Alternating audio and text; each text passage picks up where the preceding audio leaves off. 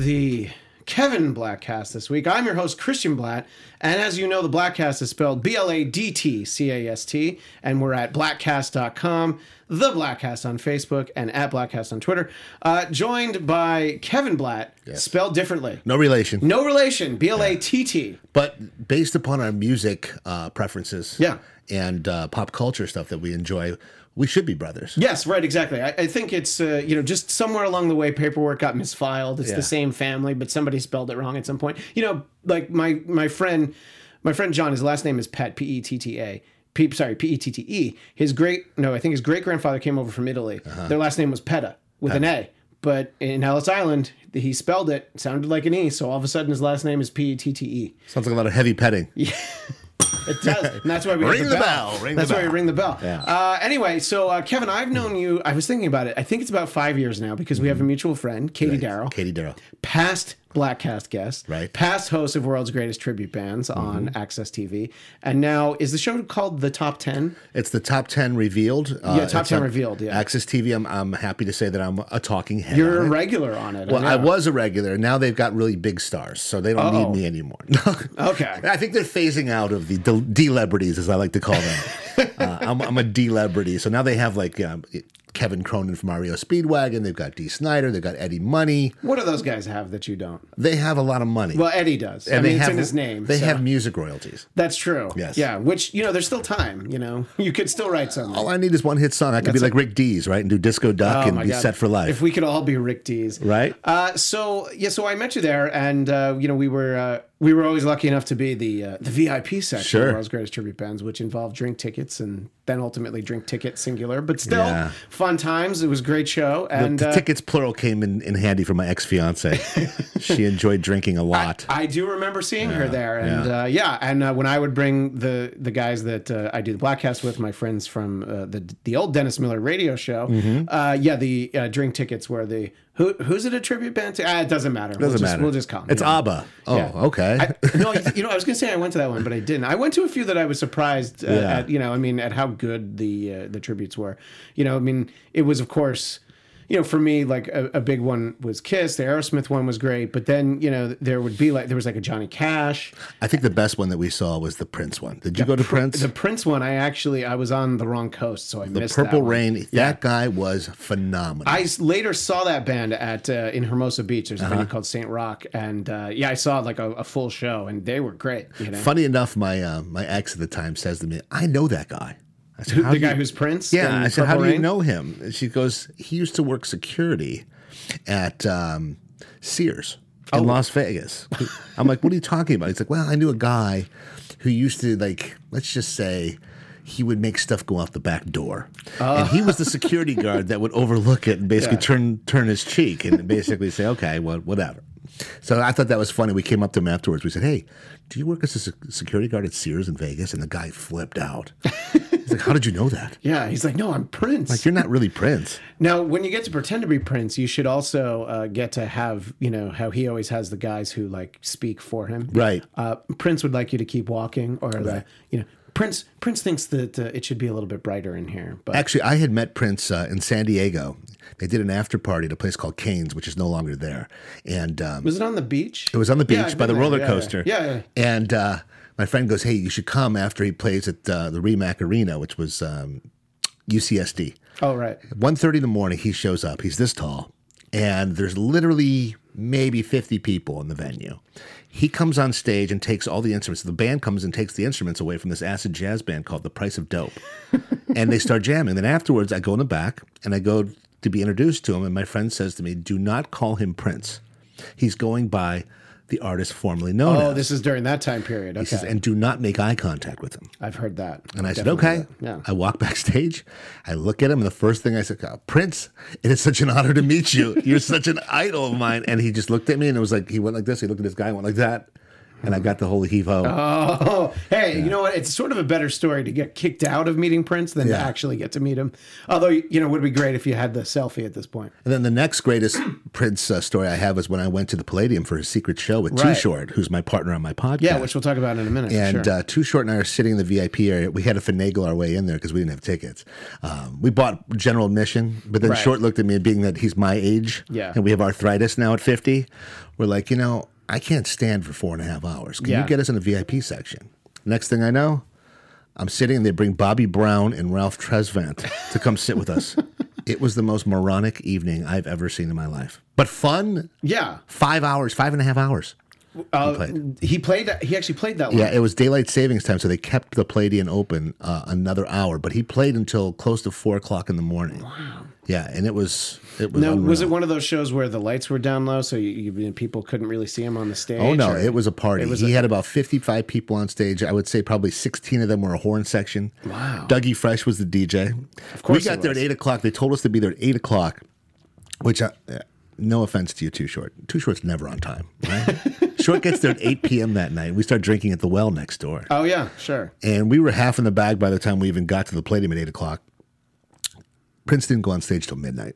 So we kept drinking and drinking and drinking. And I am a lightweight, bro. So that was a night that I will never forget. Rest in peace, Prince. That was the best show I've ever seen in my life. I can't imagine. I actually never saw Prince because, it was a lot of those like secret shows. And then what did he do like 20 days at the Staples Center? At the Forum. It was at the Forum. Yeah. Before I saw that too. Was it before they redid the Forum, right? Right. Yeah. Right. And I just remember it was one of those like, all right, well, I'll have to figure out, the next time around. It was always that sort of thing, and I just never actually got to see him. See, I was like that with Tom Petty, and I wanted to see Tom Petty so bad at the Hollywood Bowl, and God, had I gone to that, I would have seen Tom Petty before he passed away. And that would have been, I think that was his last show. It was his last show. Yeah, I hadn't seen him in a few years. I thought about going to that show. I did get to see him a couple of times. I guess pretty far back, the Wildflowers tour. So I think that was like 95. Yeah. And I saw him a couple times after that. But yeah, there's a lot of those things, It's like I never saw Nirvana because I was a high school senior and it was the weekend of our school play. I had a lead in South Pacific. Thank you very much. Oh, Bloody Mary. Yeah, I should have been. I did wear a coconut bra and a grass skirt though, so obviously. But you look good. I didn't look bad. Let's put it this way: if I could look like that now, I think I would probably. If I could get away with wearing that, I would probably wear the coconut bra and grass skirt every day. But it was just one of those things. Is like, all right, so this is the time that I missed Nirvana. This was, in New York. I think they played at Roseland. I was like, all right, well, I'll see them next time. I'll probably have to spend more because they'll play the Garden or something. But there's not a lot of those, but there's a few of those where you're just like, at least that wasn't one where I was like, nah, I'll go next. I physically couldn't be there, but there's always a lot of those. So before I became KB, the celebrity sex tape broker, right? Guy who does podcasts and stuff, I worked in Cleveland.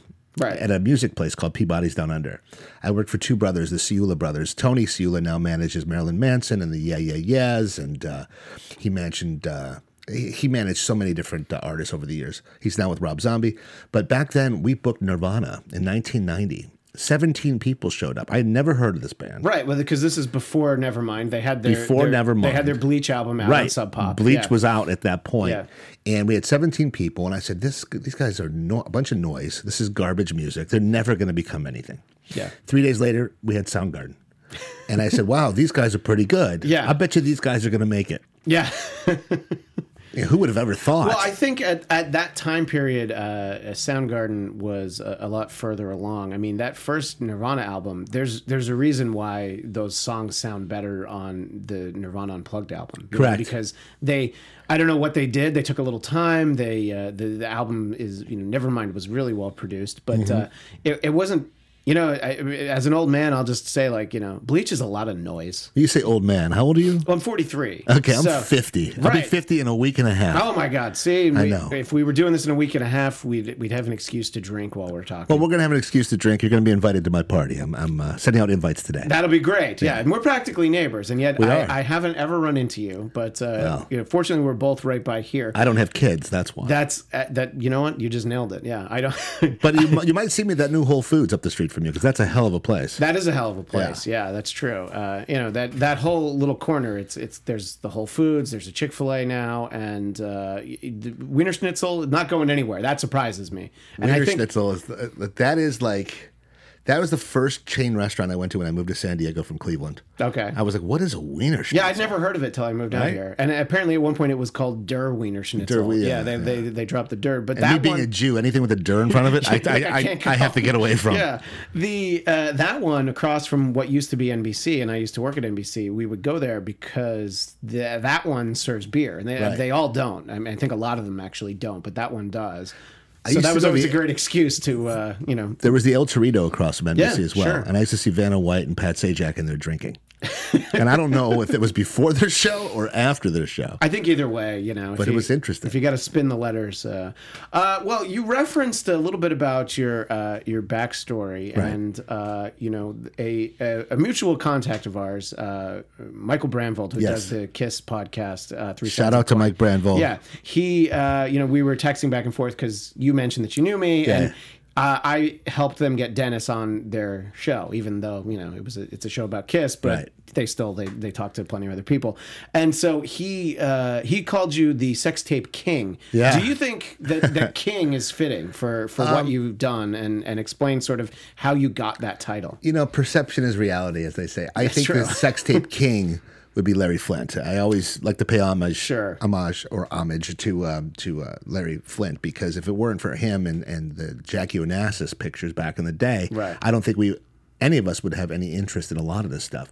And then obviously years later was the Pam and Tommy Lee sex tape, which was put out by a friend of mine named Seth Warshawski. Mm-hmm. He owned a company called Club Love, and they were out of Seattle. That was kind of how we kind of cut our teeth and learned what to do and what not to do when it came to celebrity sex tapes. And then years later, the Paris Hilton sex tape gets shopped to me.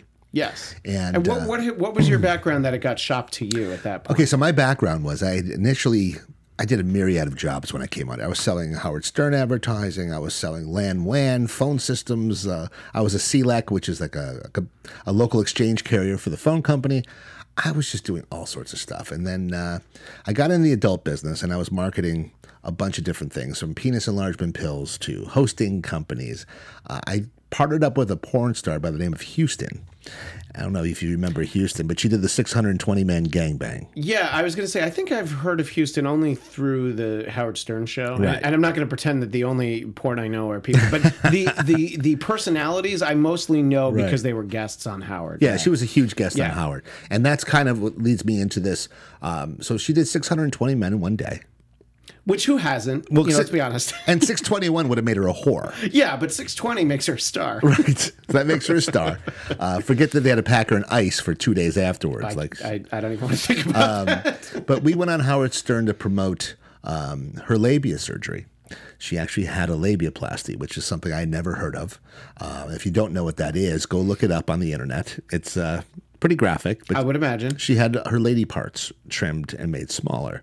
I said, this is a great thing. We should probably broadcast your surgery live on the internet. I bet you people would tune in. We'll go on Stern and we'll blow this up. And what time period is this? Because, on the internet now versus... It's hard to find a lot of that stuff. Yeah. And also just, the connection, watching streaming video. I remember watching the original South Park short that Trey Parker and Matt Stone did as The basically Spirit a of greeting Christmas. card. Yeah. And it was like I was gonna say it's the size of a postage stamp, but that's a lie. It's smaller than a 3x5 index card, right? And it took forever to load. Yes, watched it was the funniest thing I'd ever seen, but it was like it took forever to even watch those 4 minutes. So when was this? I'm so glad you bring this up because you're a techie guy, so you understand this. Yeah. So this was in 1999. Okay. And in order to procure enough bandwidth for the onslaught of viewers that we thought we'd get after being on Howard Stern, I had to bring in 10 dedicated servers. And at that point, we're talking huge expense. It was $150,000 to get the right bandwidth. Now, we were way off as far as the bandwidth needed and the amount of people that came to it. Because one thing I learned about pussy is that men love it, sure, but they're not going to pay $29.95 a month to see it being mutilated live on the internet. Yeah, I They're mean, just not surgically mutilated. No. Maybe yeah. Right.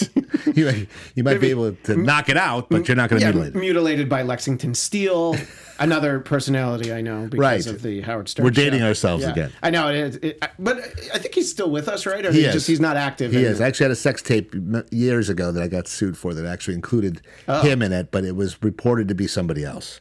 And we'll get into that in a minute. Oh, my gosh. Because there's a lot of legal stuff, obviously, that happens. I was served with a subpoena this morning. I'll talk to you about it. Oh, my gosh. All right, great. So Houston and I go on the Stern show.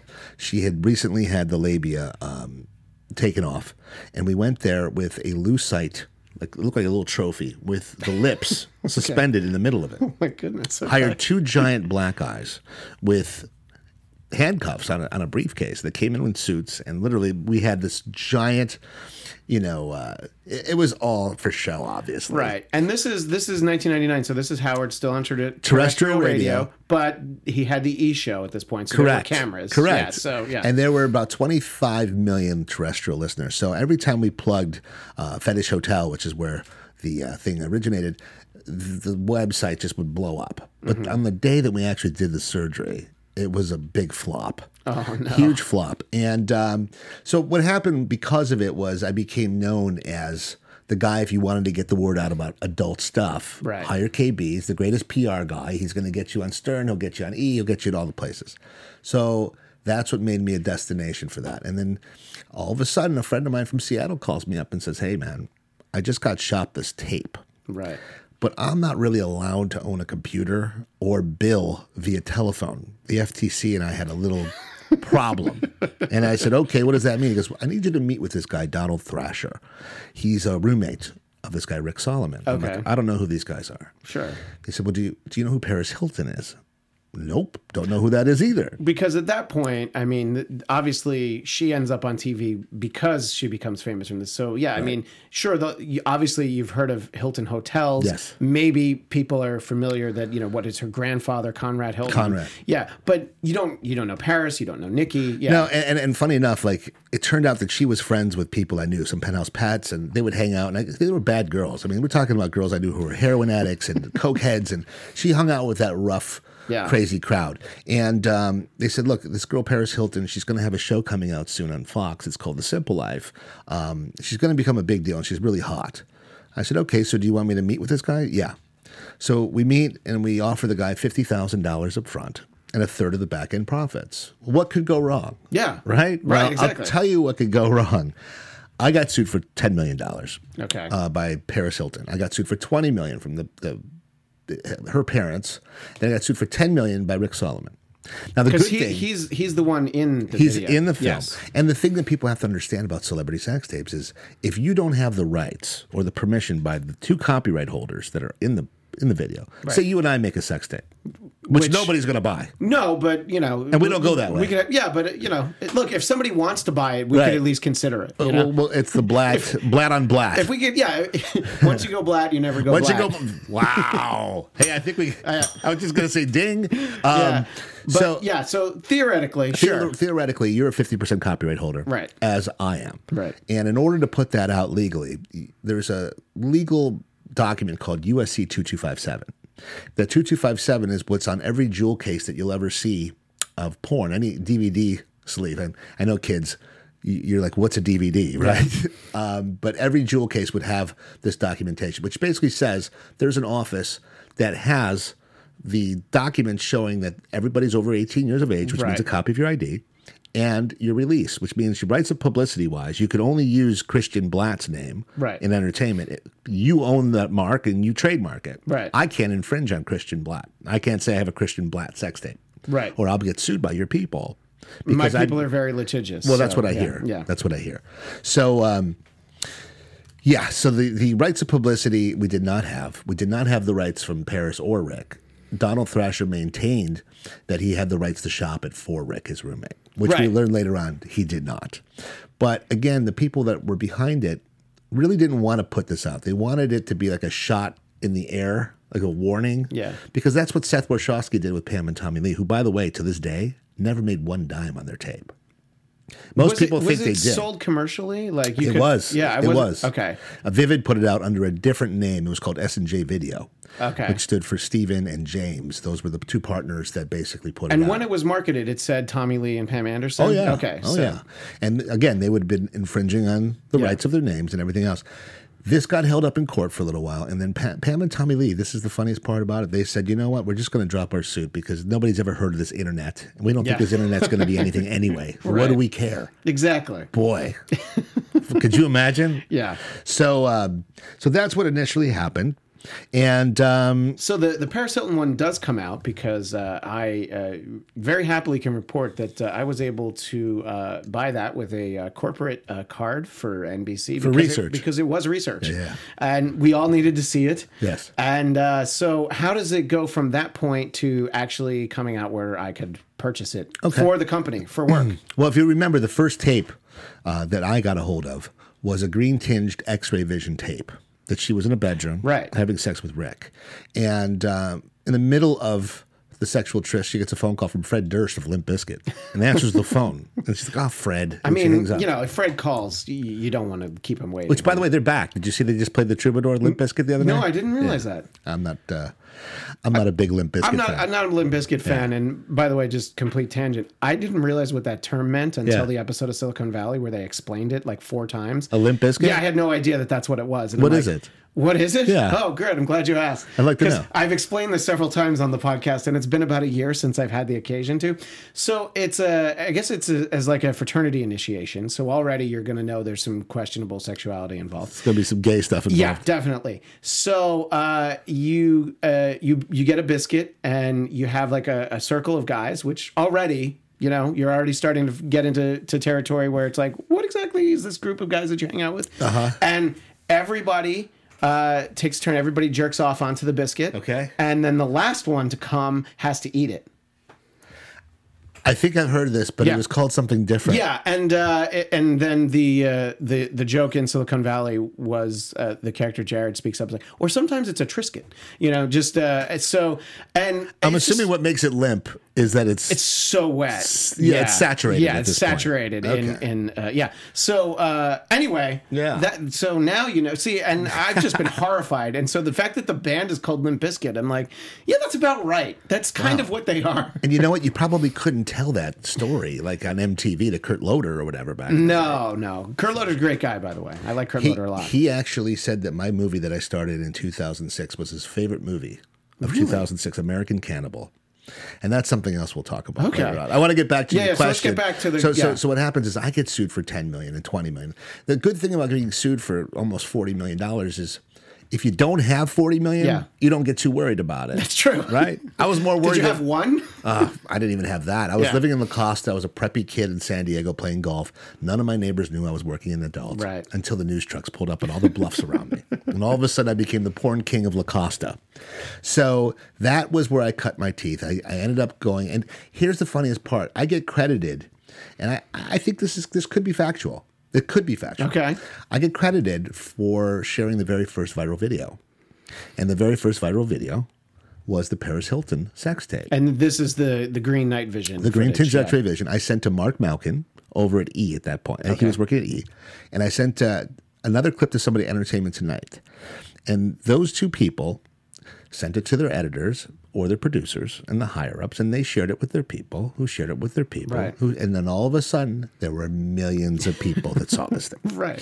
So lo and behold, I get sued. Everybody's suing each other. Rick's suing Paris. Paris is suing Rick. Everybody's in this free-for-all. I'm shitting my pants because I don't have a dime to my name, and I'm going to have to hire a lawyer. I don't know what the fuck to do. Yeah.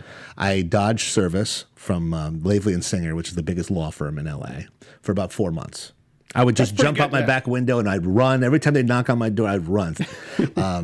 So this all unfolds and everybody's suing everybody. And I'm going to give you a little exclusive here. So Rick at some point, while he's not talking to Paris and they hate each other, calls up Paris and says, look, everybody's making money on this thing. I just went to a website in Australia that's claiming for $200 you get in the members area and our tape's in there.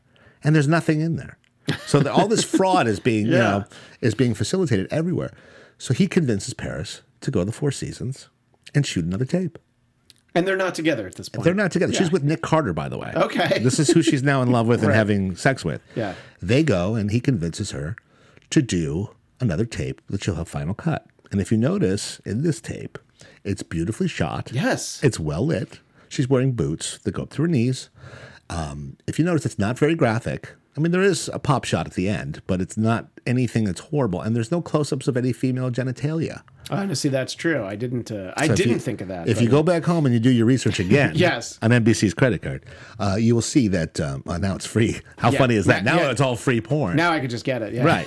So, yeah, that's what happened. So they went and they did another tape. They've never admitted this publicly. They probably will never admit this publicly. Right. But I also know they're never going to sit for a depo because they'd have to talk about all this. Yeah, right. Exactly. And I like Rick. Rick the Dick has become my friend. We call him Rick the Dick. His nickname, For obvious reasons. Yeah, his nickname was Scum. It still is Scum, by the way. So they shot that. They put it out with HotelEris.com. Red Light District Video put out the actual tape called One Night in Paris, Yes. which became the #1 selling sex tape in the history of adult. And, the interesting thing was, of course, we were watching it, a group of us at work, and my coworker said to me that Paris, there's like something about it. She's like, I remember it stuck with me. He said she's classically beautiful. Classically. Yeah. I mean, just there's something, it's that quality that, sure. Look, she's done like actual movies now, and yeah, she's not much of an actress, but just physically what she looks like, it is sort of like the classic like movie star good looks, basically. And so the fact that you're watching her in this hotel room, and yes, I was like, wow, this is really well lit. And I didn't know any of that backstory until you just told it to me. Yeah. And I was like, wow, when they make a sex tape, they really make a sex tape. What's really funny about it is my brother was the first person I knew who knew how to capture and stream video online. Right. So my brother gets hired to encode and put up the video on a hard drive. And I remember watching the raw footage. In the background while they're having sex, there's a commercial for the movie Starsky and Hutch. And you hear Snoop Dogg, who's Huggy Bear, go, right. I know some people who rob some people. Which dates the tape. If you hear it, my brother had to X all of that out. He had to basically mute all of that. So that was the time period. If you look up when Starsky and Hutch was out in the theaters, this is when all this went down. So that happened. Needless to say, I got paid to go out there. Now I was retained by Red Light District Video because they're like, dude, you did such a great job basically calling this girl a whore everywhere you went. That we want you to do more publicity and keep it rocking. And I said, okay, great.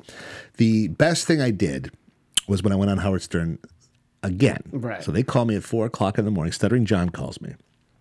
And he's like, we want to talk to you about the tape. Great. I get on there, and the deal I had made with the guys in Seattle was every time I get sexbrat.com mentioned, I want $1,000. And every time I get Howard to say sexbrat.com, I get $2,000. Great. By the way, that's a smart deal. And if you translate to what advertising cost on Howard at that point, that's a steal. Only $2,000 for him saying it. This is also the reason why they now have a plug sheet, and they don't allow you to do what I did. Yeah. I said sexbrat 28 times, and I got him to say it 4. I just remember they came to me. I wrote on a little memo card next to my lamp. I was staying at the Sheraton Universal, and I was half asleep, and I just said, when all fails, just say sexbrat.com. Sexbrat.com, because that's where we broke it. Yeah. And I just remember they come out of commercial. Like, we have Kevin from sexbrat.com. I'm like, cha-ching, there's $2,000, right? I'm like, good morning, Howard. How you doing? Yes. They go, so you have a pair. I go, well, sexbrat.com did have the video of Paris Hilton, but sexbrat.com had to take it down.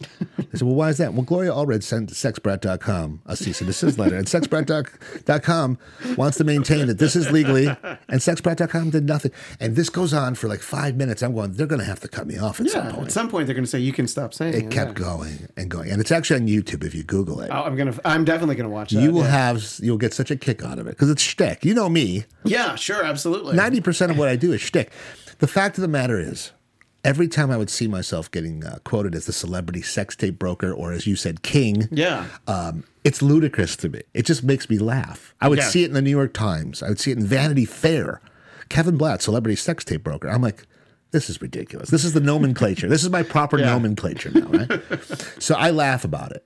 And my whole thing is getting eyeballs to anything, whether it's AfterBuzz TV, whether it's the Bladtcast, whether it's my podcast, Blow the Whistle Radio. I'm always trying to incorporate and put in the plug. So this really, I hit the ball out of the park with this one. And this made me more in demand by other people. Yeah. But what it really did was, it made me the destination for celebrity sex tapes. So while I kind of faked it till I made it, all of a sudden Cameron Diaz's sex tape comes my way. Right. Which wasn't really a sex tape. It was her topless, leading a guy around in a dog collar. It was her very first modeling shoot downtown. And a guy forged her signature, said that she gave him permission to put it out there. They were in Montenegro, which I had no idea where Montenegro was. I had no idea about any of the Baltic states. I'm still trying to think of where it is. Yeah, but there you go. It's a Baltic state. So like Eastern Europe, like former Soviet Union. These people were hiding out there. It was a crazy story, but long and involved. And I ended up getting sued by Cameron Diaz. I ended up helping put this guy in jail. Right. And many years later, met Cameron and Justin Timberlake at the Mondrian. I introduced myself to her. She stood up, gave me a big hug and kiss, and told me to join their table. And I just remember like pinching myself going, is this really happening right now? So that happened. And then the Colin Farrell tape came along. Yes. That was where the jump off started. Okay. So the jump off starts with Colin Farrell. I get called while I'm living in San Diego by a guy saying, hey, is this KB? Yes. Kevin Blatt? Yes. You're the guy that put out the Paris Hilton sex tape, right? Yes. Is this a quiz? Yeah. What else do you need to know? Can you meet me at Mel's Drive-In in an hour? I said, well, I live in La Costa. It's going to take me some time to get there. But what are we talking about? Yeah. I have an A-list celebrity with a B-list model, and it's the best sex tape you've ever seen. I said, okay, well, is the A-list celebrity a female? No, it's a guy. And like, guy sex tapes don't really sell. Unless you have George Clooney. Yeah, absolutely. Or you have Brad Pitt, maybe. And even then, there's only so many gay men. And women don't, at this point, women weren't plunking out their credit cards and buying porn sites. That's not what they do. Right. Guys want to see hot young chicks getting railed. Yes. Right? So I'm like, okay. Allegedly. From what I'm told. What guys tell me. Yeah. So I drive up, me being the whore that I am, I drive up. It takes me 2.5 hours. The guy says, look, I'll be sitting at Mel's with a John Deere orange hat on by the window. Sure. Come sit down and we'll talk. Great. I show up. Sure enough, the guy's sitting with a John Deere hat on. I sit down. I go, hey. How you doing? What are we talking about here? He goes, listen, my partner's on his way here. Order some cheesecake. I'm like, cheesecake? What am I doing? Who goes to Mel's Drive-In for cheesecake? And I'm lactose intolerant. So the last thing I want to do is have cheesecake. Yeah. Just then a guy shows up. He's a big muscle guy. They start talking. They're whispering. And the guy says, did he tell you what we have? I'm like, no. I would like to know what the hell I just drove 2.5 hours Yeah, exactly. So they whisper. They said, we weren't prepared to show it to you, but we have a tape of Colin Farrell. And he's with Nicole Narain. Nicole Narain is a black playmate. I believe there's been 7 black playmates in the history of Playboy. And she's probably the most notable. Stunning that there's only 7, by the way. Isn't it? Yeah. I mean, when you look at it, interracial porn is probably one of the biggest things on the internet right now. So I think Hugh was really missing the boat. Yeah, I think Bob Guccione had no problem with that. No, I think, yeah, or Hustler for that matter. Well, yeah, sure, absolutely. So I'm watching. So they say to me, they go, "We weren't really prepared to show it to you, and we have a Honda. It's a very small car, but we're not going very far. Would you mind getting in the trunk of this car?" And I'm like, oh, wait a minute. My car's in the parking lot. Why don't I just we don't want you seeing where we're going. So we're going to have to put a bandana on your head or on your face, and then we're going to put you in the trunk. And I said, yes. Like, this is how stupid I was at the time. I'm like, I'm such a whore. I want to make money. Yeah. And I get in a Honda. And now I recognize it was Sunset Plaza Drive that we went up. It was right next to Mel's. We went up for 2 minutes. I'm in a house. Yeah. They put this VHS tape in. And there's Colin Farrell with a shaved head because he's here filming Daredevil at this point. Oh, yeah. Okay. And he's got a cigarette dangling from his lip and he's holding a Guinness. And he looks at Nicole and he goes, oh, girl, I could fucking eat that kitty for breakfast, lunch, and fucking dinner. And I go, holy shit. Which is better than anything he said as Bullseye in Daredevil, by the way. And I look down and he's got a cock the size of my arm. And I'm going, what how tall is he? He's like 5'4". Wow. I'm like, does he breathe through this thing? Like what the hell is going on with Colin Farrell? Meanwhile, I'm like, good for Colin Farrell, right? Yeah. So then they tell me they want $1.2 million. And they have somebody that was going to wire them the money the next day if I pass on it. Okay. The next day was Sunday. I'm like, there's not a bank in the world that's going to wire you $1.2 million. Yeah, you got to at least wait till Monday. You don't have the rights of publicity for either one of these people. And I'm trying to explain to them, there's no honor among thieves, as they say. Yeah. So when you try to explain to people, you can't put it out. Next thing I know, a guy in Phoenix named David Hunt Schmidt, who was my competitor, There was actually another guy who did celebrity sex tapes, but somebody hears that you do it. Somebody hears you on Howard Stern and is like, okay, I can do that. You know, this guy predated. He predated. Okay. He did Tanya Harding. And I didn't even know Tanya Harding had one. Jeff Gillooly and Tanya Harding. Well, it would make sense that Jeff Gillooly would shop around a They had sex a Paula Jones tape back when she was popular with Bill Clinton. Sure. These were all, like I said, I call them D-lebrities. Yeah. Because they're not quite celebrities. They're just the rung below. Yeah, right? Exactly. So, yeah, that started. And this guy calls me up and he's like, hey, man, step off, Jew boy. I'm like, step off, Jew boy. He goes, you obviously don't know who I am, but I'm the celebrity sex tape king. I'm David Hunt Schmidt. Look me up and see who I am. Turned out this guy was bipolar and nuts. And he threatened my life. And at that point, I said, you know what? Fuck it. I'm not getting this tape. There's no money to be made on a guy's sex tape. So I call CAA. And I look up who Colin Farrell's agent is. Right. The next thing I know, I'm on a phone call with the biggest lawyers in town, the biggest agents in town, Colin's representatives, a manager, an agent. Because you got to understand, man, when these things come out, there are a lot of mouths being fed off these celebrities here in town. Yeah, exactly. It's not just Colin Farrell who's going to maybe miss out on a huge paycheck on the next movie. It's all the people from the hairdressers, the makeup people, all the people that are hangers-ons that need Colin Farrell. Starting with CAA, because that's 10%. You said it. Of everything. Yeah. Yes. No, exactly. Yes. So and Colin Farrell's on the conference call too, and he's shooting Miami Vice in Florida. And they go, okay, Mr. Blatt, what is it that we have here, and what do we do? And I said, Colin, do you remember filming Daredevil in L.A. and spending time with a young lady named Nicole Narain? And I hear this pause, and I hear, for fuck's sake. I go, yeah, well, if that's what's going on, they got your tape. So I told him who to retain Marty Singer. He's the guy, blah, blah, blah, blah. So that is where this whole other revenue stream came into play, and the light bulb went off in my head. Well, people aren't buying porn like they used to buy porn. Right. Maybe there's some money in helping these people get the tapes back. Right. And, you know, I've known you for a while. I've known what you've done, you know, professionally. And I still read up on it a little bit. And I saw a great quote from Dave Navarro, who just raved about you because you made sure that there was a bondage tape. I mean, this is all public. You know, he's the one I'm quoting. Yeah. And there was a bondage tape that you made sure didn't come out. That's right. So I could imagine, in theory, and there's probably a lot of things you can't talk about, you would think there's more money to be made in making sure things don't come out than actually getting things to come out now, because people, you know, what was that Paris Hilton? That wasn't even 15 years ago. It was 15 years ago. Okay, so it was exactly 15 years ago. Yes, people still bought DVDs at that point, but now it's like your revenue stream for porn is the memberships for the, you know, going to the exclusive areas, but actually having these things. Sure. So I would see that as a fairly lucrative thing to know, like, hey, there's a sex tape. I know it's real. How do I help it not come out? And then that's when your phone might ring. And, you know, there's also the other side where you have these celebrities that are now on reality shows that they want to, you know, get their star ratings, or they want to get their Q rating up by becoming a household name. So they would also hire me to do that.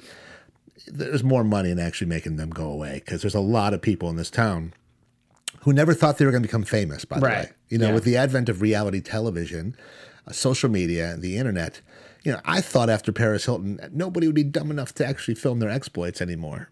But now with Snapchat and all these different things, it's like crazy how many. Tila Tequila, all these people started coming out of the woodwork with sex tapes. So here I thought this business model was going to go away years ago. But it's bigger and better for me than ever, especially in the Me Too movement times. Right. Because last year I got inundated. Now it's not just sex tapes. Now it's text messages, it's dick pics, it's, you know, pics of people's medicine bottles. You know. Oh wow, I didn't even think about that. Charlie Sheen. Let me tell you something. There was a time where Charlie Sheen was probably sending me Christmas cards because he was happy with a lot of stuff that was getting taken off the market. But you have to draw a line at some point. Like, I'm not going to help somebody conceal that they're HIV positive. I'm not going to help somebody conceal that they beat women. Right. I have a code. I'm kind of like Dexter. You know? Yeah. I know it sounds crazy. A celebrity sex tape broker with ethics. But no, but I mean, it's like you don't want to help somebody, you know, if it's like, Wait, how old's that girl in that video? Yeah, I can't. I can't. See, I wanted to help Vern Troyer. Vern Troyer is where I kind of drew and the of course, line. that's mini me. I know that a lot of people know that, but there are going to be those who are like, "Who's Vern Troyer?" Who we just lost recently. Yes, rest in peace, Vern, and shout out to Ray Hughes, his manager, who lives up the street here. I was shot that tape. I have to tell you, there's probably been only 2 times in my career that I was actually taken aback and shocked by what I was looking at. Right. One was Tom Sizemore's sex tape. The other one was Vern Troyer. Vern Troyer's is interesting because he's 3'6". Yeah. And the girl he's with is 5'6". Okay. And the first 20 minutes of the film, he's going down on her, and it looks like a baby trying to re-enter the womb. Like he's just trying to get back in there. And I remember taking it to TMZ because at that point, TMZ was paying huge money just for clips of it. And I lived across the street from there. I actually purposely moved across the street from TMZ because I was selling them so many different stories at that point. I put this tape in, and all the editors and all the news guys are there, and they're watching it, and they're screaming in laughter, and they're just going crazy, just watching him like make out with this girl.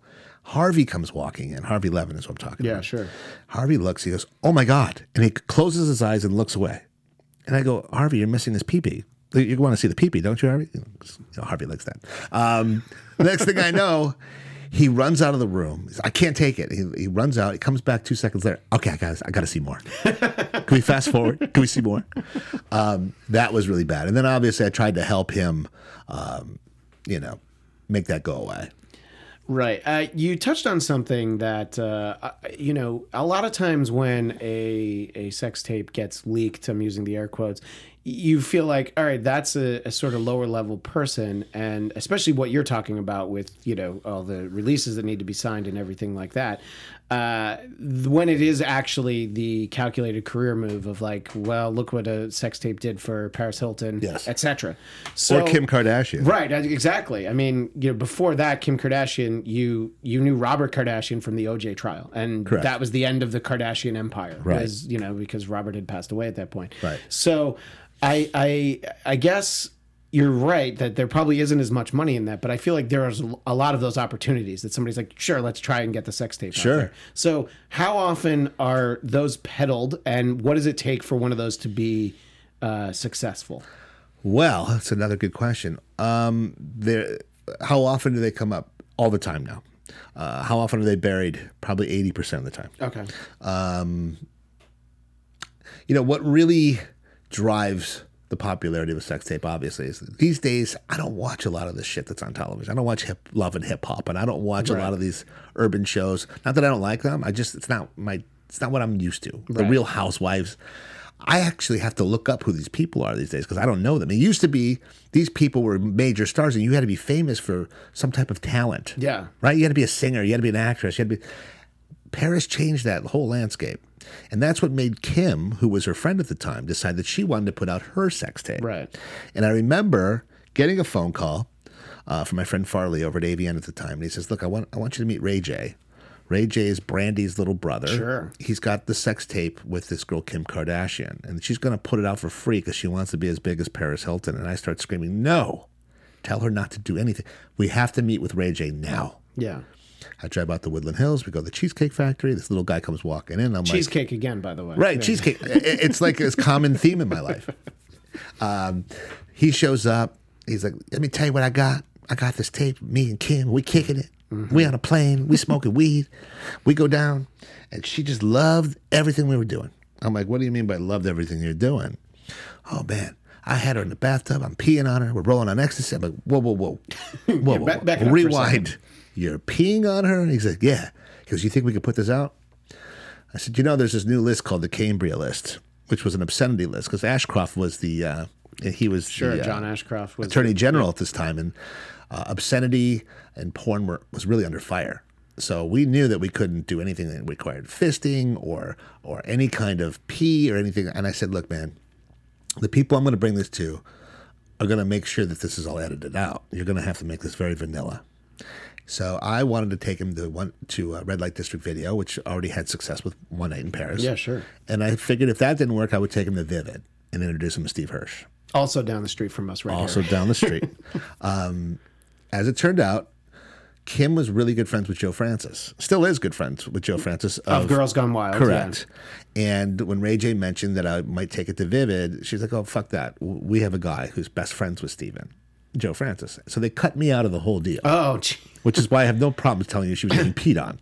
Another depot which you could sit for. Which, by the way, was one of the things that I'd always heard. Right. Is that was in the video, but it's not in the video. Yeah, and Ray J got mad at me when I talked on my podcast about it. I was trying to get a little press, and it's how you do it. You basically tell people what really was going down. He got mad. He said, "You better stop lying on me." Well, I'm not lying on you, brother. I mean, if I don't know, if I peed on Kim Kardashian, I would probably put that on the top of my resume or on a business card or something. I'd probably, I'd be bragging about it. I peed on Kim Kardashian. Yeah, I mean, it's because it's not like Ray J went on to become Tom Cruise, right? It's that's still his claim to fame, and his song still is. I hit it first, right? He hit it first before all those professional athletes, right? Before half of the NBA. So getting back to Dave Navarro. So what's funny about Dave Navarro is I'm a huge Jane's Addiction fan. Same here. Yeah, I love booked him at Peabody's, the club I was telling you about in Cleveland. I was there when Paris Hilton broke his leg on the Nothing Shocking tour. Like, I'm a huge fan. I would bump into him all over LA. Right. And be like, Dave, such a fan of yours. I worked with you in Cleveland. And he could not give two shits. Like, literally, I was always cock blocking him at the Playboy Mansion, or we were at a club. Right. And he'd be like, piss off. And I was like, wow, I was so crestfallen that Dave Navarro wouldn't talk to me. All these years later, I'm in this crazy movie called American Cannibal, which is about reality television in 2006. Keep in mind where we were with reality TV back then. There was Survivor, and that was pretty much it. Maybe Big Brother, but Big Brother, I think too. But that's almost it. Yeah, and the Real World was on. Those are both. So those first two were on network television, and then MTV had Real World for a while at that point. But yeah, I know there wasn't. I don't even know what used to be on Bravo. Like I can't even. I think it was West Wing reruns. It was a gay channel. Originally, it really? It came out. It was a gay channel. Bravo was marketed to gay men. Really? And they had a lot of gay programming, like RuPaul, and I think there was some other stuff that came out there, or Queer Eye for the Straight Guy. I think that's right. Bravo. That was their. You're right. That was their big show. Yeah. So, lo and behold, these two TV writers that were pitching sitcoms all over the place decide that they're going to come see me, the Paris Hilton sex tape guy, because they heard that I wanted to get out of what I had been doing and I wanted to finance a reality show. And they came to me with a couple ideas. One was called Starvation Island, which they were going to put a bunch of people on an island with no food, no clothes, no shelter. And so wait, this was the Fyre Fest? So funny you say that, because now people are like, dude, you were at Fyre Fest way before Fyre Fest, right? Yeah. So it was basically a Lord of the Flies type of scenario. And they said, we're going to put them on an island that was inhabited by cannibals, British New Gambia. I'm like, I never heard of this place. I'm Googling it. It doesn't exist. Okay. It was actually an island called Vieques off of Puerto Rico, which is where we shot this thing. So there was no food, no water, no shelter. And whoever lasted the longest might have to live with a cannibal family and eat human flesh. And we went across the country and we did auditions. Yeah. And there was no shortage of people that wanted to become famous. They just felt there's something on the other end of that lens that once they become famous, they're going to become rich or happy or whatever it is. Well, that was the one idea. And I kind of was like, I don't know about that. And they said, well, the other idea is right up your alley, KB. It's called Virgin Territory. When you win it, you lose it. 8 medically verified male virgins in a house with 8 porn stars in the San Fernando Valley for 2 weeks. They can't touch themselves. They can't touch the porn stars, or they're prematurely ejected from the house. And we're going to have a series of challenges. There's the STD spelling bee. Yeah. Can you spell gonorrhea or chlamydia? I know I can. Very hard. Yeah. The blue ballroom. There were all these different things. I'm like, wow, this is brilliant. Yeah. All the literature in the house is pornography. All the channels that they turned on was pornography. And again, this was like, you can't jack off or you're out. You're destined to fail. Yeah. And I love the idea. Yeah. But I thought it was too porny. So I opted to do Starvation Island. Okay. Which I'm not going to give away what happens. I want you to see the movie. Yeah. I'll have to send you a DVD. Oh, I would love to. It's on Amazon Prime, by the way. Okay. But this became the biggest documentary in 2006 at the Tribeca Film Festival. I ended up getting more press than Tom Cruise did for Mission Impossible 3. Because, again, going back to that shtick, my company that put out this movie had no money for promotion. So I said, I got an idea. I'm going to send a cease and desist letter to Robert De Niro and Jane Rosenthal. These are the purveyors, basically, of Tribeca. Right. Threatening to sue them if my movie comes out for violating NDAs I had with Paris Hilton, Colin Farrell, and Cameron Diaz. Again, here I am using the rights of publicity. Right, of course, yeah. Right? For my benefit. Yeah. And infringing on theirs. So that's what happened. And it blew up. It was great. The reason I'm telling you about American Cannibal is all these years later, I'm presenting at an adult film awards thing, and I'm backstage, and Dave Navarro's there, and he's a presenter as well. I'm dressed up. I'm with Jessie Jane, the porn star, and all of a sudden he comes over and goes, KB, bro, I saw your movie on Showtime last night. And I'm looking, I'm like, Dave? Yeah. Dave Navarro? He's like, bro, I fucking loved American Cannibal. I called everybody I knew to turn it on. It was on like at 2 o'clock in the morning. Right. I go, who put you up to this? Yeah. My brother tell you to come over? You don't know the history I have with you. Yeah. He goes, bro, take my number down. I'm like, what? Gives me his number. Okay. I'm like, bro, you don't understand. Like, I'm a big fan of yours. I like you. He's like, man, we're going to hang out sometime. Give me the number for that IFC chick, by the way, that's in your movie. She's hot. Okay. He says, I have a documentary I want to put out. It's all about the killing of my mother. He put out this doc called Morning Sun. Oh, yeah. No, and that did come out. Which is fantastic. I've heard him talk about it, but I've never seen it. Fantastic movie. It's very sad, but it's about his mother's death. So he gives me his number. Not even 2 weeks later, I have somebody call me up and say, I've got a video of Dave Navarro in a dress, full makeup on, being flogged tied to a tree. And I'm like, I have an idea. So I called him up and I'm like, Dave, you're going to be so happy you gave me your phone number. And that's how we became buds. And we're still friends to this day. Good guy. I love Dave Navarro. And I'll assume that there are a number of those things that you can't talk about. How often is there one that's going to be really bad for the person? And I don't mean like, oh, it's going to be a problem for their marriage or their relationship. What you just described for Dave Navarro, look, people that like Jane's Addiction, and he was in the Chili Peppers at one point. Yeah. They're pretty open-minded, but that's definitely going to be, people aren't going to be able to look at him the same way. Yeah. And how often is something that's just like, wow, this is really, really bad for the person? I'm shuddering to even say this because I'm scared of the repercussions, but for purposes of publicity and everything else, I will say this. And let's just say allegedly. Yeah, of course. Even though I think I know 100% it's her. A year ago, I was shopped a tape of a woman who is now married to a prince. Okay, sure. In England. Mm-hmm. And this was from her old life. She was a model. She was an actress. She shot with a photographer. They had some oral sex. They had some stuff. This tape was laying around for 4 years on someone's cell phone. She really wasn't a big star. No, nobody knew who she was. And this woman came out, a third party came out and said, I have a tape of this woman. I want to put it out. This was a week before the wedding. Right. And I'm Which, not a bad time if you are going to strike with that kind of a tape. It's funny how criminals have great timing. Yeah. They just know. They know. This is the time we need to reach out and do this. So I go to my lawyer and I tell him what it is. The lawyer talks to the woman. We basically ascertain how she got it, who it is, the dates. It all matches up. Yeah. I reach out to her lawyer. The lawyer is poo-pooing the whole thing and saying it's not her. Because we know what you're calling about. It's not her. We know the guy trying to shop it, blah, blah, blah, blah. It's not her. I said, okay, great. And then I hang up and I'm like, wait, how would he know who the hell's shopping this? Yeah. And how would he know it's not her if he's never seen it? Right, exactly. So I'm like, this guy's full of shit. So I still maintain that that's who it was. Right. I will say that there was another tape I had. It was Johnny Carson. Wow. Yeah, now there's a reason why they call him the king of late night. Okay, just like Colin Farrell. Yeah. Hey-o! And the guy that brought it to me said, I got a tape of Johnny Carson. He used to like to film his exploits. And he filmed all his ex-wives. Did you know he was married to 3 women named Joanne? I knew that there were multiple, and he was married more than 3 times. Though. He was married 4 or 5, I believe. Yeah, okay. I didn't realize he was married to 3 women named Joanne. Incredible, because I had to figure out and vet which Joanne this was. She had a bouffant hairdo. That's how long ago it was. Early 70s. Yeah. He had an 8mm camera, and he would film poolside. He's fucking, he's getting head, he's this and that. And I'm like, whoa, how the hell did you get this? He's like, well, a friend of mine owned a film lab in Fullerton, and I guess Johnny used to go down there years later when 3/4-inch U-matic came on. Now, most kids aren't even going to know what that is, but that's the precursor to Beta. Right. That's VHS. And huge. Professionally, well, not now, but in the 90s, you would still get the 3/4-inch tapes. Like SNL had their old episodes on 3/4-inch tapes. Correct. When I was an intern there. So yeah. So it is technology that I'm actually familiar with. Yes. And it's technology that when you have to find it to show it to somebody. I mean, thank God we live in L.A. because I was able to find this archaic machine to put it in, and we digitized it. We brought it to the family, the trust of Johnny Carson, and they did not want to play.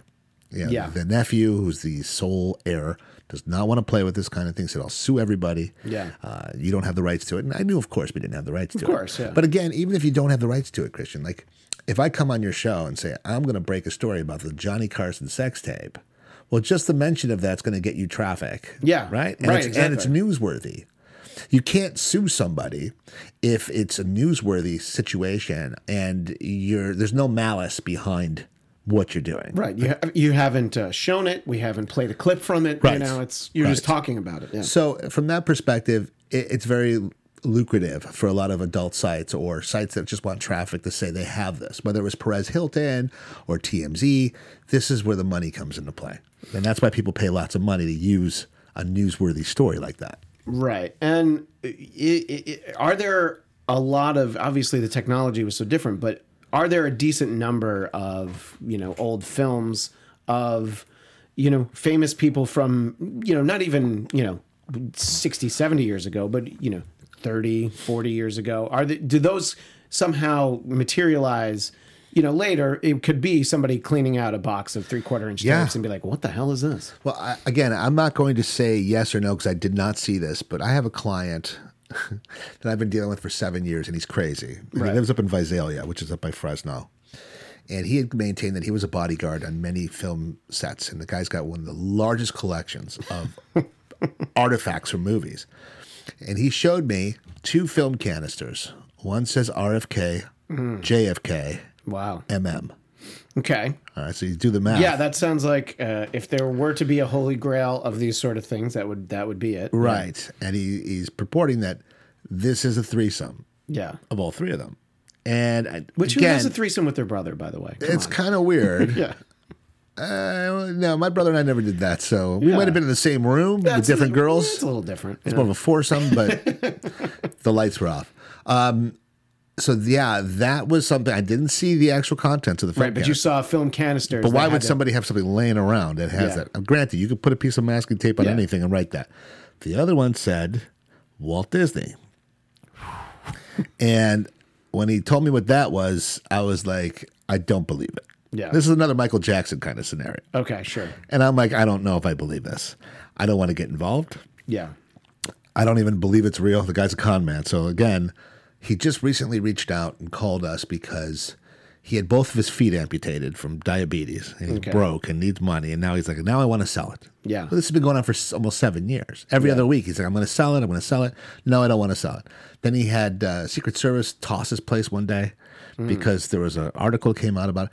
Some of the shit that I get involved with, Christian, is so fucking hairy. I mean, I got a subpoena this morning. Yeah, you had mentioned that earlier. What can you say about that? All I could say is there was a situation last year of a comic, a very tiny comic, tiny black comic. Sure. It was a huge box office draw. Yeah. And he was having sex with somebody who wasn't his wife. I think we've Las Vegas. We've heard of things like that with someone that might match that description. And sure. I had dealings with the person who was trying to sell it. I was trying to buy it. Yeah. And for whatever reason, this person went rogue and released it and notified the wife, and all hell broke loose. Yeah. And that is a crime called extortion. He wanted $5 million for this tape. And he basically threatened if he didn't get it, he was going to ruin this guy's life. And as it turns out, we thought it was a hooker that he was with. We thought it was one of the girls. It wasn't. Really? It was somebody in his posse. Well, that would make sense, especially guys who end up having, larger entourages. Right.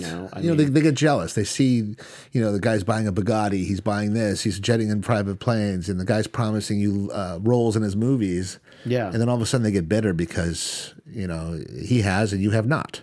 Right. And, you're making me think about the fact that maybe because the technology was so different at the time, like, I don't remember anybody that seemed to have a larger entourage than maybe like Eddie Murphy. Right. And, in his heyday. Or Hammer. Back in the day. Oh, well, yeah, because Hammer had, he like won an award and there'd be like 20 people on stage. Right. None of them were on the record. That's right. They were just all there. And we've all seen the Hammer House from Behind the Music and all that. So, Hammer, I would say, had a bigger entourage. But maybe because his star didn't burn bright enough long enough. Right. Maybe that's why nothing came out on Hammer. Yeah, he employed a lot of people at one point. So I got involved not that long ago. This is funny. Next month, Rolling Stone's doing a feature on me, and it's all about what I do. Wow. Where I come from, how it all started. Everything we're talking about right now is going to be out next month. So I have this writer named Amanda Lewis, and she's following me around for 6 months. During this time, I get called up by some girls who allegedly have a sex tape of Oscar de la Hoya. Wow, okay. Now, this isn't the first time I've seen anything on Oscar de la Hoya. So I'm like, oh no, he's off the wagon again. Yeah. And he's probably dressed in women's clothing like the last time. I meet this woman at a coffee bean. She shows me this video, and it's very disturbing. And it involves kitchen utensils. Okay. Wow. I'm talking like a kitchen whisk. Yeah. A spatula. Mm-hmm. Like that's the real Aunt Jemima treatment right there. And the girls are off of some website, I think, called Seeking Arrangement. He has them over his condo in Pasadena. He's running around out of his mind, sweating. Yeah. And let's just say I have an idea of what kind of drug he was using. Yeah. Yeah. And well, there's a lot of flu going around right now. Maybe right. He just had a runny nose. I was just doing my Don Knotts imitation. Right, exactly. Yeah. So so in the video, the girls are having fun with sticking the whisk in an area that is the only place that could receive a whisk on a man outside of your mouth. Right. Yeah. No. Definitely. That's the only nice way I could basically say. It's not a particularly whiskable place, but So I reach out to Golden Boy. I reach out to his people, his former lawyer. This is what I normally do to vet one of these things. I'm trying to help him because I have the girls at bay. Like, hey, if you want me to help you, pay my retainer. Let me get this off the market. Right. Nobody needs to see this. Right. No, definitely. Your kid doesn't need to see this. Your ex-wives don't need to see it, even though they probably know what you're into. The company that made the whisk doesn't want this to get out. All I'm thinking about is the poor people that sleep over Oscar's house. Don't ever let Oscar make you eggs in the morning. You might get pink eye. If you're a house guest. Lucky, that's all you'll get. But anyway, I reached out to everybody. Nobody called me back. And I'm like, well, how do I get out and get his attention? So I basically speak to Univision, Univision, and Telemundo, and they come out and interview me. Sometimes we don't even realize the reach of Latin America or just Latin households in general. 80 million people see me get on this show. Yeah. Suelta the sopa, spill the beans, talking about this, and they're hysterical. They can't believe that their hero of the Latin community has a whisk up his ass running around his apartment. So I just basically try to tamp it down and say, okay, there's kitchen utensils, there's this and that. Next thing I know, I'm waiting. My ex-fiance calls me up and she says, hey, there's some cops at the door. They want to talk to you. I'm like, cops? She goes, I'm scared. I don't want to answer the door. Yeah. I'm like, well, what do you mean? She goes, I think they're FBI. They're wearing glasses and they're in suits. Wow. Go, hey, those aren't cops. Those are FBI. Yeah. Open the door and put me on the phone with them. Yeah. She's like, are you sure? I'm like, Sarah, did you do anything wrong? She's like, no. What are you worried about? I get on the phone. I go, guys, I know what you're there for. Meet me at the Coffee Bean in Studio City. I'll be there in 30 minutes.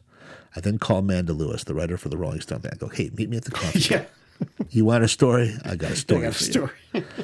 So she shows up. The feds show up, and they're interviewing me. I'm telling them where I met the girl and what happened. And then I go, by the way, this is Amanda over here. She comes and joins us. They go, who's this? I go, she's the writer from Rolling Stone. She's doing a thing on me. I thought this might be a good thing for her to observe. Yeah.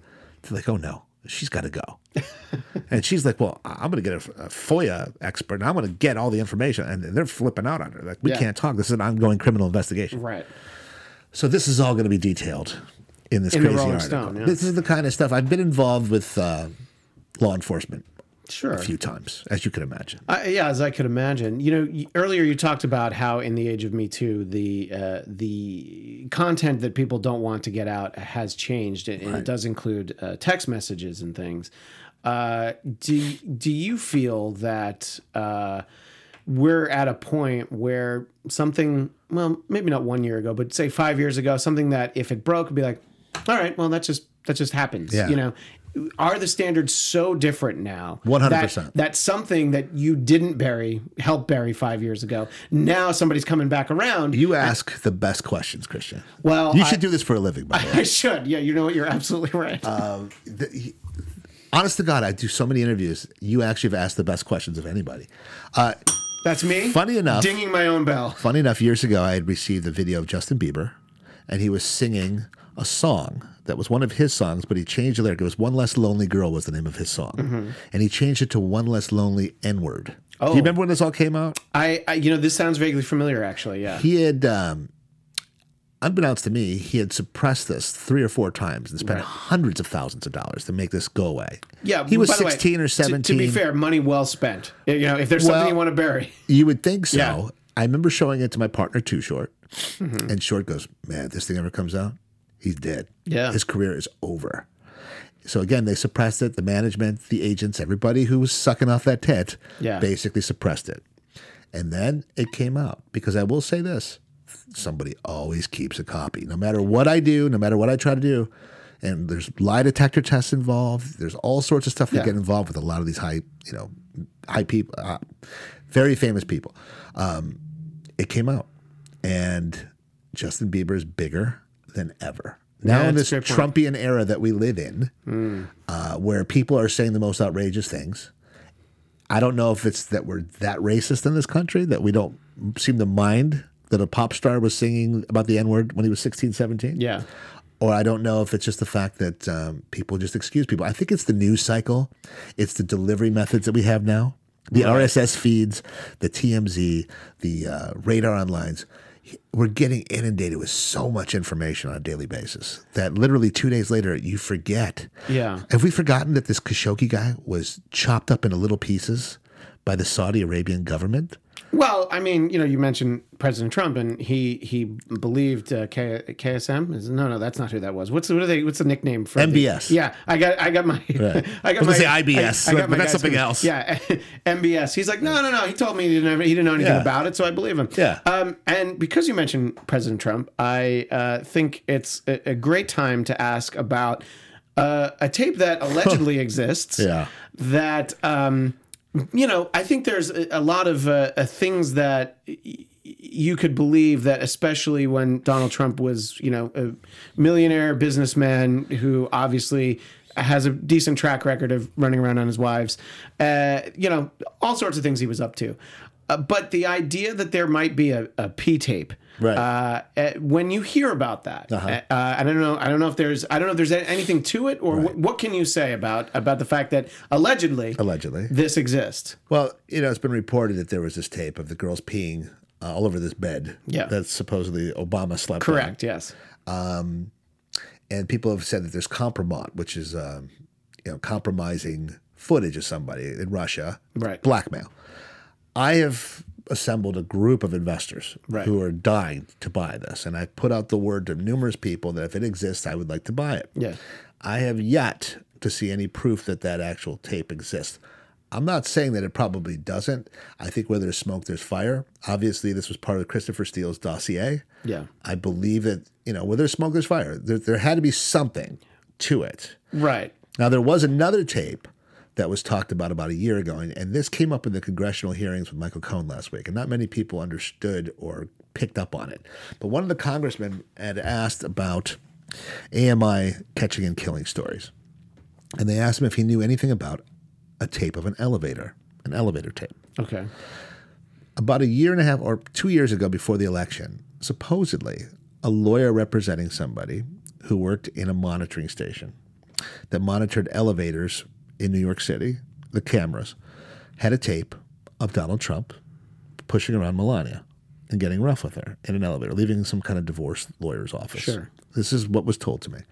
They came to Harvey at TMZ. The asking price was $25 million. Harvey was like, that's way too rich for my blood, but I'm going to talk to the higher-ups at Warner Brothers and see if we can do something. Well, I guess the Warner Brothers poo-pooed the whole idea. Sure. There's no way you could put on a ledger $25 million expenditure for what? Yeah, what exactly? Yeah, you can break up the funds, move it around a little bit, but 25 million is that's a little rich. So then I heard it made its way around to Fox, it made its way to AMI, and then the next thing I know, it's no longer for sale. Nobody has seen it. Right. Nobody knows if it really exists. I believe because of the amount of people I ended up speaking to afterwards who heard the same story. I was then told a Russian oligarch bought it. Mm-hmm. And I don't know if I'd buy that. I would buy that Fox or AMI bought it. Sure. Before a Russian oligarch, yeah. But it's feasible. I don't know, once again, I don't know if this is real. It might be not real. Right. But I've spoken to some of the biggest journalists in this country, and I'm happy to say, I've got really good relationships with the Wall Street Journal. I've got good relationships with Vanity Fair, Ronan Farrow, all these people. They call me because I'm kind of like the guy, I'm the man about town that kind of hears these things and sees these things. So, one thing about starting off in porn and doing celebrity sex tapes kind of got me into this whole different area. Yeah. Where all of a sudden I'm an expert witness in the Hulk Hogan case. I'm being called. You didn't have anything to do with that tape. No, thank God. But yeah, which is my old lawyer did though. The tape of Hulk Hogan and Bubba the Love Sponge's wife, Heather Clem. Yes. Correct. Then wife, by the way. Then wife. I believe he's moved on. Yes, he has. Yeah, and so has Hulk's wife. So yeah, because I did see that in the article I read about you, and it didn't seem like you were involved, but you were called as an expert witness. It got shopped originally to a bunch of people. My friend Nick Ritchie over at The Dirty got it.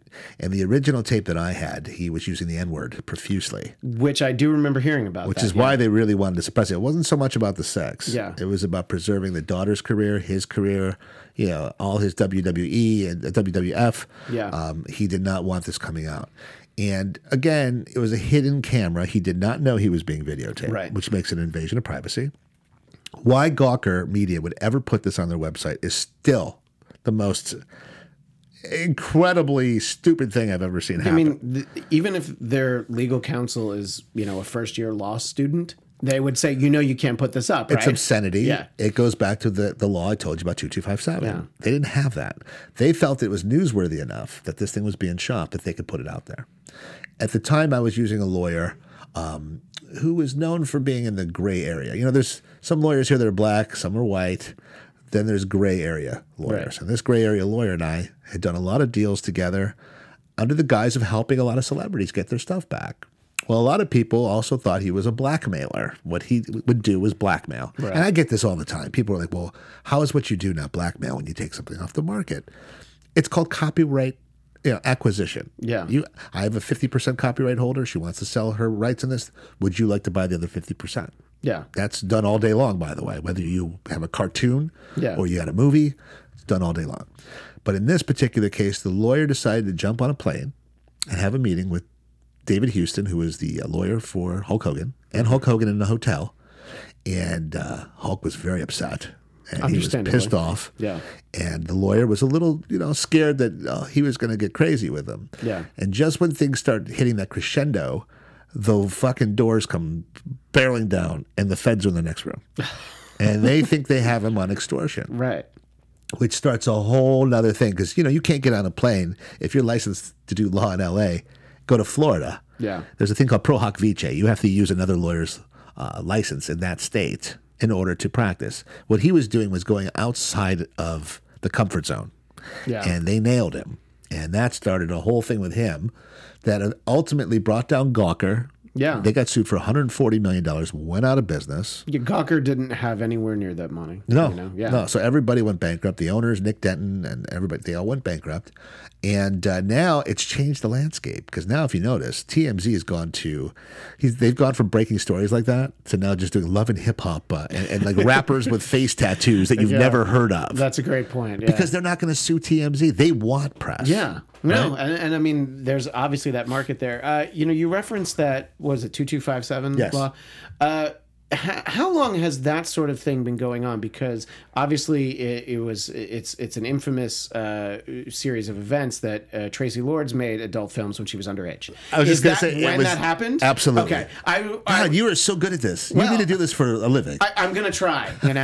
But because obviously I know that those tapes existed at one time, Yes. and they obviously they would be illegal were they to now. But I just didn't know if she was able to have enough fake paperwork and bypass that. That's kind of what I was wondering. Well, I know a lot of people that went to jail, like the old guard of the porn business. In fact, I was with a guy last night who's from that age. Yeah. A lot of guys went to jail just for carrying that video in their stores. Right, yeah. Everybody had to get it off the shelves. Once it was learned that she was 16 years old doing these movies, 15 and 16, that was it. And that's when 2257 became implemented. It became implemented because of child pornography. Right.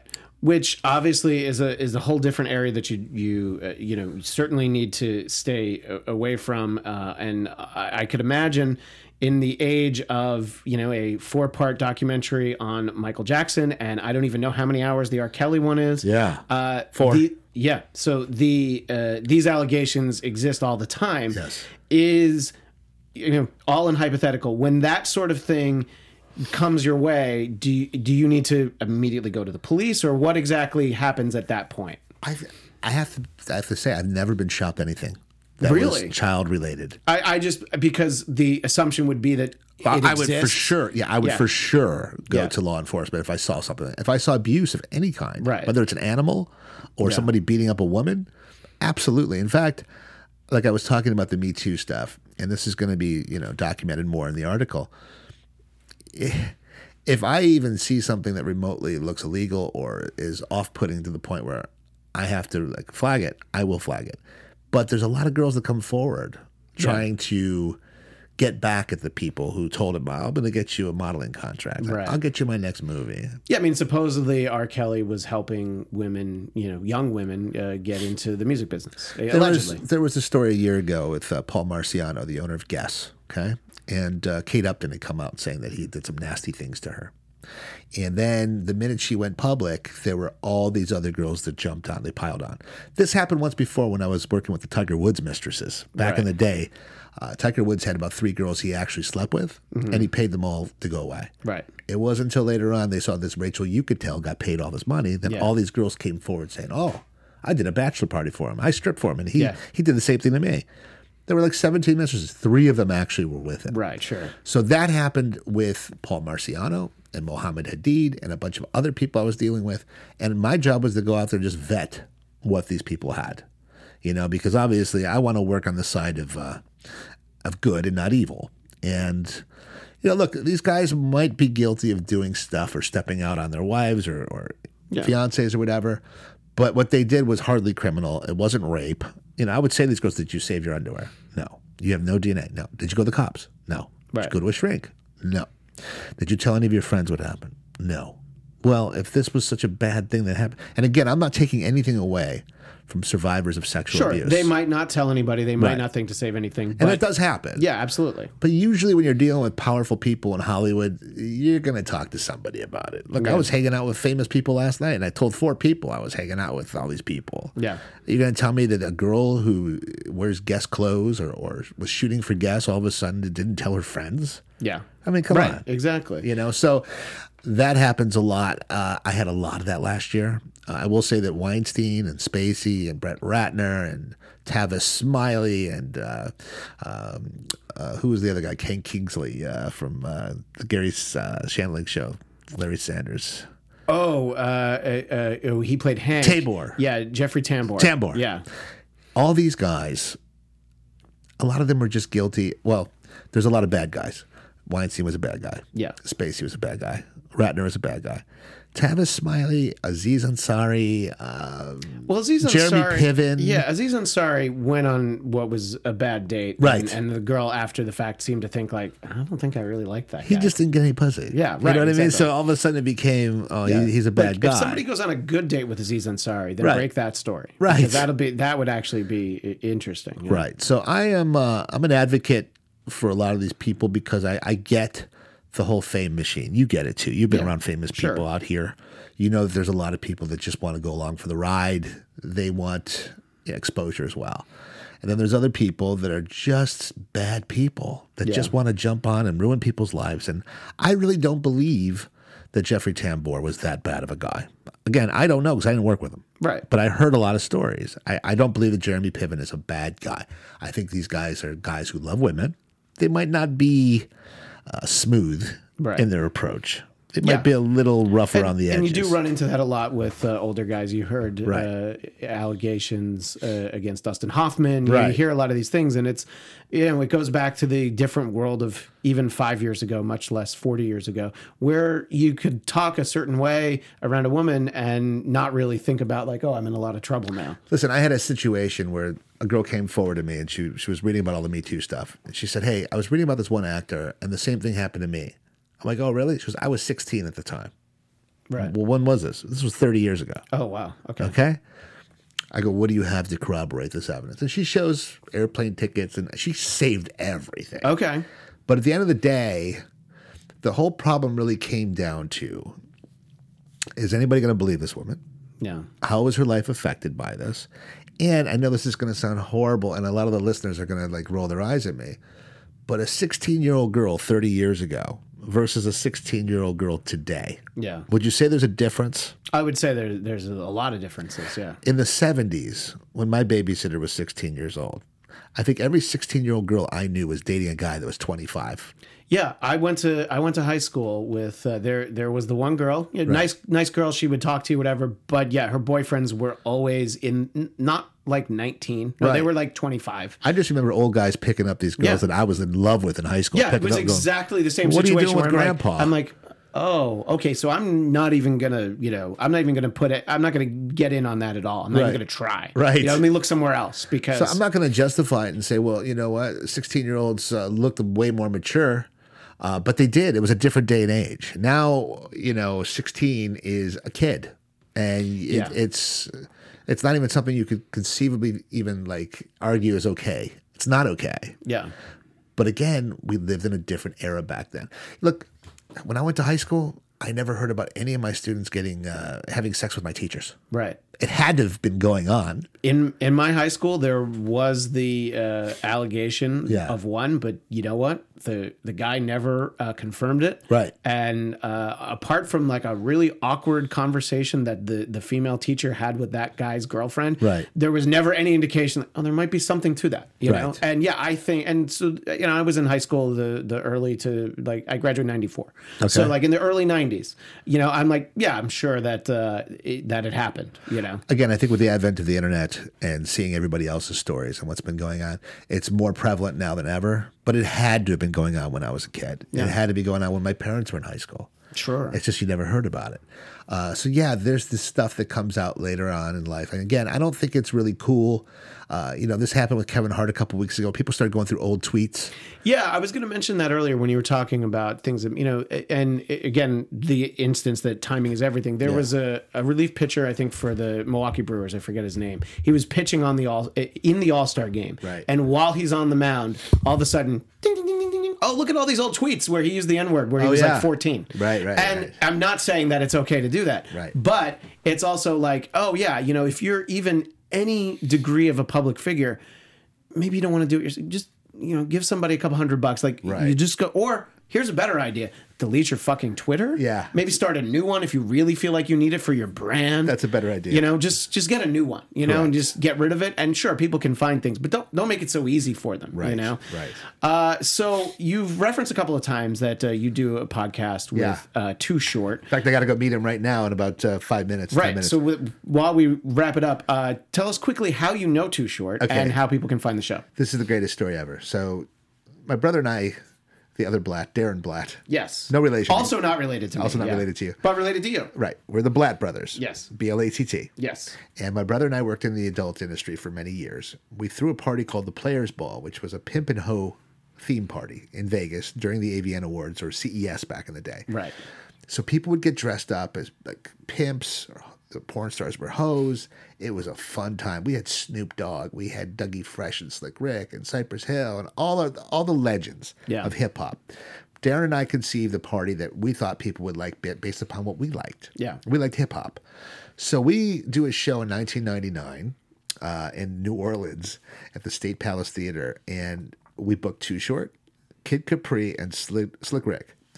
Short shows up, And he walks through the side door, and he sees two white boys dressed in full pimp like regalia.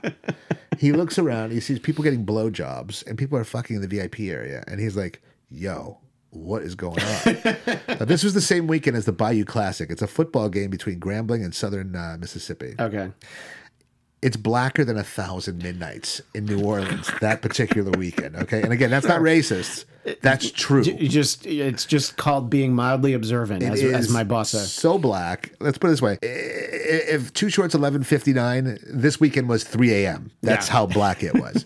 So he comes in and he goes, "Yo, there's people having sex out there. Who's in charge here?" I go, "Hey man, we're the promoters. We're the Blatt brothers." He goes, "Oh, I was told two black brothers were throwing this. We're the black guys." I'm like, "No, it's the Blatt brothers. Yeah. I'm Kay Bizzle, and this is D Money, Darren Blatt and Kevin Blatt. Good to have you." And he goes, whoa. I was told it was two black brothers, and it was for this Bayou Classic game. I go, "We are black, man. Assalamu alaikum." He looks at me and falls out, and he's like, "Man, I don't know who you guys are or what you do, but how can I be down?" Because he loved porn. Sure. And he's seen all his favorite porn stars naked on stage.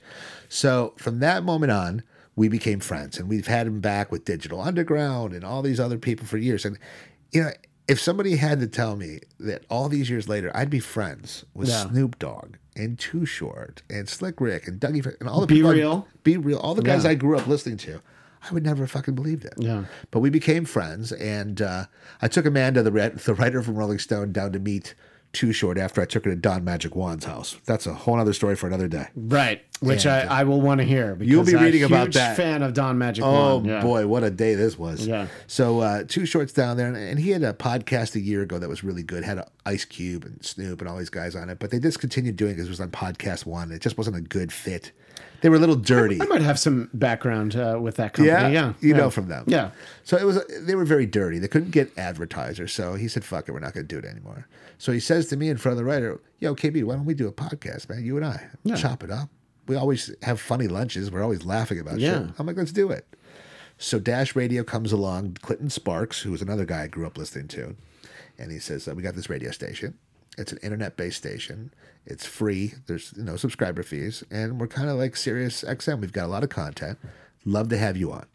Be Real's got a channel there. Snoop Dogg's got a channel there. DJ Paul from 3-6 Mafia's got a show. Dave Faustino from Married with Children has a show there. Yeah, it's a mix show where he basically has hip hop mixers on all the time. Right. Great guy, by the way. I've heard that actually from people who've worked with him. Yeah. He's the best. He was on my show. We had some incredible discussions. You know, I said to him, Roseanne got a reboot because they went back to the Reagan era, right? And they're thinking of family values. They're thinking about the different, now that Republicans are in office, they thought that would be a good time to reboot Roseanne. And I started thinking about it, and I said, Dave, the only other show that they could ever bring back would be Married with Children. Yeah. And he told me they were trying to bring it back for the last couple of years. Everybody has signed on.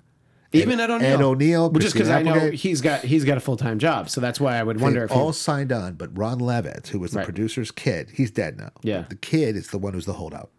And they can't get this kid to get on board. But everybody else is on board. Oh, that's crazy. Except for the dog. Yeah, but the dog's dead. You can get a new Buck. Buck's been dead for several years. But yeah, it's a great station, Dash Radio. We're on Tuesday nights from 6 to 8 on Dash Mixtape, and then there's that's an Pacific encore. time. Yeah, that's Pacific time, and then there's an encore replay on Dash Hip Hop X, which goes from 8 to 10 afterwards. Okay, and what I understand about Dash Radio, because our mutual acquaintance, I really don't know, but Michael Branfield, they do a 2-hour Kiss show on Sundays. But you can't get it. You have to listen when it's on. So you have to get it while it's in those windows. So some of our shows are on Mixcloud right now. We're in the process of putting them all up on iTunes and Spotify. They keep getting pulled down, and I realize what it was now. Is it the music in them? Copywritten music, and also the dB level, the decibel level, is so low that I guess the sound quality wasn't good enough. So I'm actually having a meeting with a guy who's going to upload all of our shows so everybody could hear these shows. Right. Last week's show, we had Alex Thomas on, who's a comic. He was on Living Color. He wrote on Fresh Prince of Bel-Air. Sure. He and my friend Stephen Randolph were on, another comic, and I gotta tell you, man, it's the funniest story I've ever heard in my life. But my friend Stephen talks about his first date with his wife and how he took her to a bukkake film shoot. Now, I'm going to let your listeners Google Yeah, what a you go ahead bukkake and is. but you know what? Google it text-wise. Don't Google video Right. for it No, because then no. you're going to see something Yeah, that yeah, yeah. you're not going to It's be able to unsee. Not safe for work. Yeah, definitely not safe. Which, by the way, speaking of Brandvold and speaking of Kiss, I am so impressed that you're such a Kiss fan. I did not know that They just you were. always stuck with me, you know. There was Yeah. just something about them, and I really. There was a second concert I ever went to. I was 14. My first one, by the way. Oh, and you saw them quite a while ago, right? You saw them. 79. So you would have seen them on the Dynasty tour, which is what Michael and the guys on that show would call Super Kiss. That's when they're at the height. zenith. It's like everything. Peter Criss, Ace Frehley, everybody. Yeah, and but then you also saw them again at the Forum the same night that I did a couple of weeks ago. As much as you and I both tried to get in, well, I was in Panama, so I couldn't go to the whiskey show. Yeah. As much as you wanted to go to that whiskey show, and it would have been pretty epic to be there. Yeah, I've heard it. So glad that we went to the show we went to. Yes. Because the sound was incredible. Yes. I mean, visually, you can't go to a Kiss show that doesn't have pyro. It's true. Or the lights. I've seen them. I've been lucky enough to see them play acoustic a couple of times because of the level of fan I am. I think it's cool. Right. But yeah, you want to see all of that. The whiskey show, I'm not going to pretend I wouldn't have loved to have been there. They think they did 11 songs. I listened to it. Yeah. Did you listen to it? I did. I've heard it on Sirius. Yeah. It was okay. It was fine. Yeah. I didn't think they were cohesive. But just a regular show on that tour, like that's the thing is they didn't do like super deep cuts. They did songs from their current set list from this tour. So it's like, well, if you go to a real show, you're going to get all the bells and whistles, and also you're going to get a longer show. You get like an extra like half an hour. So and if you do an acoustic show, you get to hear the Hard Luck Woman and that kind of stuff. Yeah, which are not going to play live at the Forum. So. And so the podcast you were talking about, it's called Blow the Whistle. Blow the Whistle. With KB and Too Short. Featuring Too Short and KB. And you can find us on social media at Blow the Whistle Radio. Okay, that's what I wanted to make sure we got. And that's Twitter, Instagram, and Facebook? Yes. Okay. Yes. And we're going soon to be a YouTube channel because I understand that's what all the kids are doing. Yeah, I think the kids have a YouTube channel. I have a YouTube channel. We use it every once in a while. Yeah. We'll do something with video. But we have all kinds of people. We have hip hop people. We have a lot of influencers on people I've never fucking heard of that have 5 million followers, bro. That's the crazy thing about the age we live in of the influencers. Porn stars. And the beauty is we do it live from the Dream Hotel in Hollywood. You've been to the Dream? I have not. Oh, that's because you're married with kids. Yes, that would have a big... It's where all the cool kids go now. Yeah, well, I would definitely not be allowed because I'm not a cool kid. There's 3 nightclubs. There's the Highlight Room, there's Beauty and Essex, and there's Tao, and then there's also Avenue. So where we are, it's this little alleyway, and all the hot chicks are getting dressed up in their little mini skirts and little dresses and going into the club, but they like to pop in to our show first. They see a rap legend and a fat Jew, and they're like, "Hey, what's going on in there?" This guy pointing at you. They're like, clearly, if he's hanging out with Too Short, he's got something going on. So we got to find out what this is. Exactly. Yeah, that's great. Like he could be Colin Farrell from the waist down for all we know. Well, Kevin, thank you so much for sitting down and being so generous with your time. Bro, this is one of the best interviews I've ever had. Because thank you. The I really appreciate it. The questions were good. To me, it should be easy to do an interview because all you got to do is just read a little bit about somebody and be like, oh, here's what I'm interested in. But just talking to you, I knew that this was going to be easy for me, you know? So I really appreciate it. And, thank you. And obviously, we will have to have you back when, when there's new stories to tell. When I get the next subpoena for the shit that I talked about on this show. Right, exactly. When Meghan Markle's people start calling me. Oops, did I say that? I don't think you said that. Oh, okay. You couldn't have possibly said that. Anyway, well, thanks everybody for listening. We appreciate that. If you want to keep in touch with the Blattcast, like I said, the Blattcast, BLADTCAST. That's the Christian Blattcast, so it's got the DT. Blattcast.com, the Blattcast on Facebook, at Blattcast on Twitter. Next week, we will dive into the new Captain Marvel movie, and we will talk about that next time on the Blattcast. There you go.